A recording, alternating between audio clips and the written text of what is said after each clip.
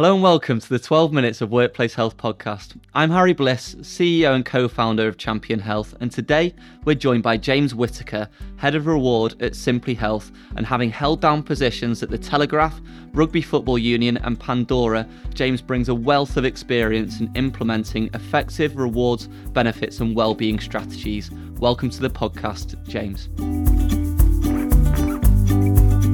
Hello James, how are you? I'm very good, thank you. What about you? I'm really well, thank you. Doing really well. I'm really excited for today's conversation, and what I would love to discover more from a selfish angle, but also for all of our listeners, is the future of wellbeing and how that's tying into reward and benefits. So a general question to start with, it's a very big question. Where do you see the future of wellbeing lying and progressing into 2022 and beyond? Okay, nice easy question to warm up with. Yeah, I mean, the easy answer is it's really on the agenda for everybody, and hopefully a meaningful way now. So it's front and center in terms of what HR teams are doing, but what businesses are doing. Full stop. So a lot of discussion about well-being and buy-in from the board, but I think almost that has to be a given now, and part of what a company does, as much as ESG and things like that, and diversity. Thinking about really obvious stuff, and I think companies taking that more seriously. It doesn't necessarily mean investment. It doesn't mean spending a fortune, but it really means thinking about well-being in terms of looking after your people. And all of us work our people really hard, and that's okay, but we want to also look after them along the way. And so I think having really meaningful well-being initiatives for people, recognizing that well-being means something really different from person to person. It's not one size fits all, and some people are going to be more interested, they're going to buy in straight away, and some people aren't. And that can be okay, but everything that we can do to help them along the way, along all of the different aspects of well-being, then hopefully the better. And there's a few things that I'd love to unpack within there. So the first one is around some people are heavily bought into well-being, and we see them. There are many people that aren't bought into well-being. It's that journey. So how do we get those people engaged? And is it actually a problem if they aren't engaged in well-being as well? I don't think it's a problem per se, because you're going to get some people who just aren't as interested. I spent 5 or 6 years at England Rugby at the RFU, and people always said to me, "Oh, it must be easy to do well-being there. Everyone must be really sporty and healthy, and that's fine." And yeah, we had a few really fit people and people that were really into their sport, but we had plenty of people that weren't, and even the sporty ones had injuries, or they were worrying about money issues or mental health issues. And so I think the engagement you get back from people isn't necessarily 100% of people going to a webinar or going for runs or talking to mental health first aiders. And I think companies thinking about, where do I start on a wellbeing journey? Some of it's just start really small, and getting those handfuls of people along to some of your early initiatives is really good. Don't think about huge engagement. And once you have a little bit of a movement, you have some of those champions within an organization. I think that makes a real difference. If you've got one person banging the drum for well-being, whether it's in a HR team or wherever else, that's really, really tough. So you've just got to slowly bring some of those people with you and let some of those really good messages and initiatives spread out across the business. And getting those champions we see is really important. As you say, there's only so much that one person or a few people can do. You also mentioned senior leadership, and I agree with you that it's a given now for wellbeing initiatives to be successful. You need senior leaders to be on board. For those organizations that are still on that journey, and there may be senior leaders that aren't quite engaged yet, what would be your recommendation to people in wellbeing or reward and benefits to get those senior leaders singing from the same hymn sheet and communicating, role modeling the right behaviors?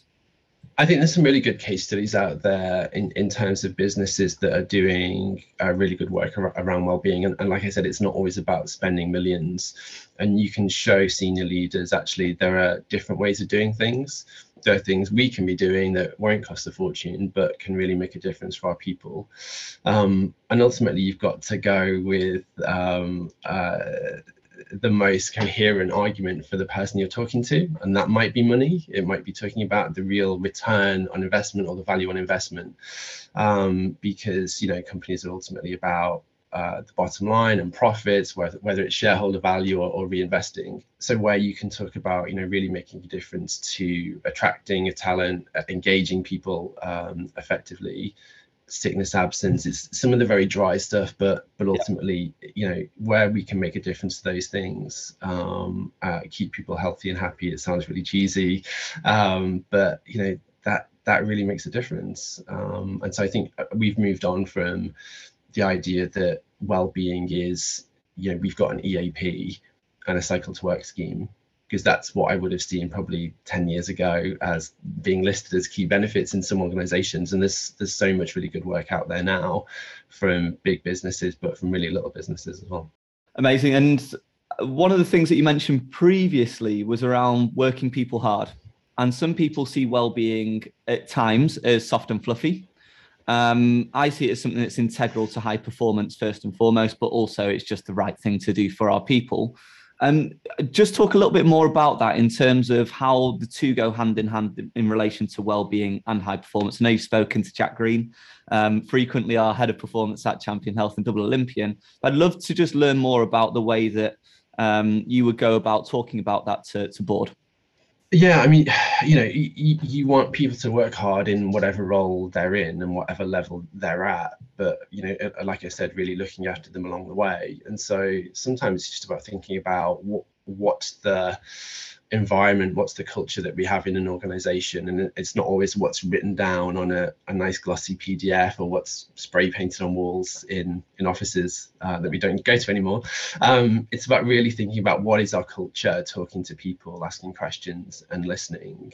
I like the fact that early on, when we were all talking about Zoom fatigue, it became a bit of a trend to actually just start shortening meetings. Don't make them an hour, make them 45 minutes, make them 25 minutes, build in some break times. One of the nice things about joining at Simplyhealth 6 months ago, we've got our lunch break just mandated in and blocked off, and we've got Wednesday afternoons. I'd love it to be more than just one afternoon, but Wednesday afternoons blocked off as no meetings. And that really makes a difference in terms of just being able to look away from the screen a little bit, but also that sort of focused time to be able to do, for my sort of role, do that boring spreadsheet work, but also just take a bit of time to think.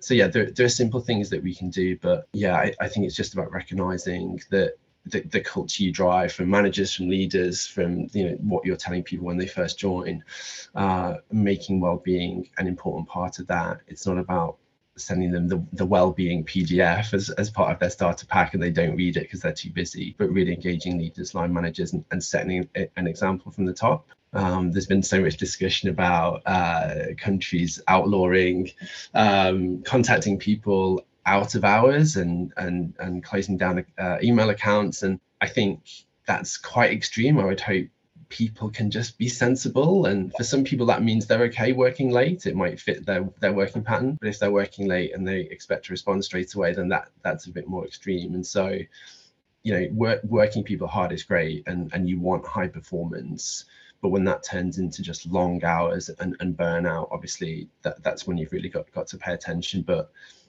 hopefully a lot of the really good well-being work that goes on is about preventing that burnout and helping people recognize when they're maybe on the way to that sort of situation.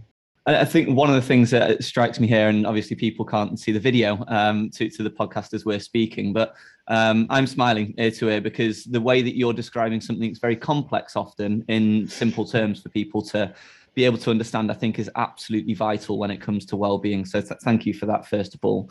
In terms of the world of benefits and reward, it's evolved massively across the last 5 years, let alone the last 10 years. And well-being seems like an integral piece. Would you say that benefits sits within well-being, or would you say well-being sits within benefits now? Have the two just shifted slightly? Quite a tricky question for a 12-minute podcast. It is, yeah. So I'll just talk some rubbish. I think I think it's a bit of a Venn diagram, and it flips around and it turns upside down. And I don't know if the 3D Venn diagram exists, but there's a huge link there. So I know heads of reward that are very responsible for well-being. Some companies have whole well-being teams, which is great. But certainly from a reward point of view, the benefits we offer within a company I think need to be aligned to your wellbeing agenda. So it's not just about saying, oh, here's healthcare, that's great, here's a cash plan, fantastic, but really giving people choice, and again thinking about the things that are important to them. Bike schemes don't work for everybody, and a gym discount only gets you so far. So I think what we offer really does make a difference, and then aligning that to the things that you're talking about within the company. So really making sure that from a reward point of view, you can look at your best performers, look at the values and behaviors they're exhibiting, and identify them and use them as really good examples. One of the things I like about what we've got at Simplyhealth at the moment is a new set of values, and I won't go into all of them, but one of those values is simply altogether healthier. So to me, that's well-being as a core value for us. And that's not just about the products we provide for our customers. It's actually about saying we want to look after our people. And that means our leaders, our managers, everybody needs to buy into that. It's not about everyone has to have single-digit body fat and run marathons. It's just about taking care of each other. And it sounds like cheesy HR bullshit, but that's really, really important. We want to actually be able to finish at the end of the day, not be shattered, still have some time to just rest and chill out, wake up the next day recharged, having had a great sleep, and start again. Well, it sounds a bit depressing, but go again, and hopefully enjoy our jobs. So yeah, I think having altogether healthier as a core value for us, and then really making sure that we live that value. So again, not just a bullet point in a document, but something we really talk about and engage with across the business. And I've seen other companies as well have similar things in terms of their people-focused values and competencies and things like that, which is great. Fantastic. Well, thank you so much for joining us today on the 12 Minutes of Workplace Health podcast. I've taken loads of notes away from the stuff that you're doing and the predictions that you've got for wellbeing in the future. So thank you for joining us, James. Thanks, Harry. Really good fun. For more exclusive insights and content around workplace wellbeing, please subscribe to this podcast, and we look forward to seeing you on the next episode.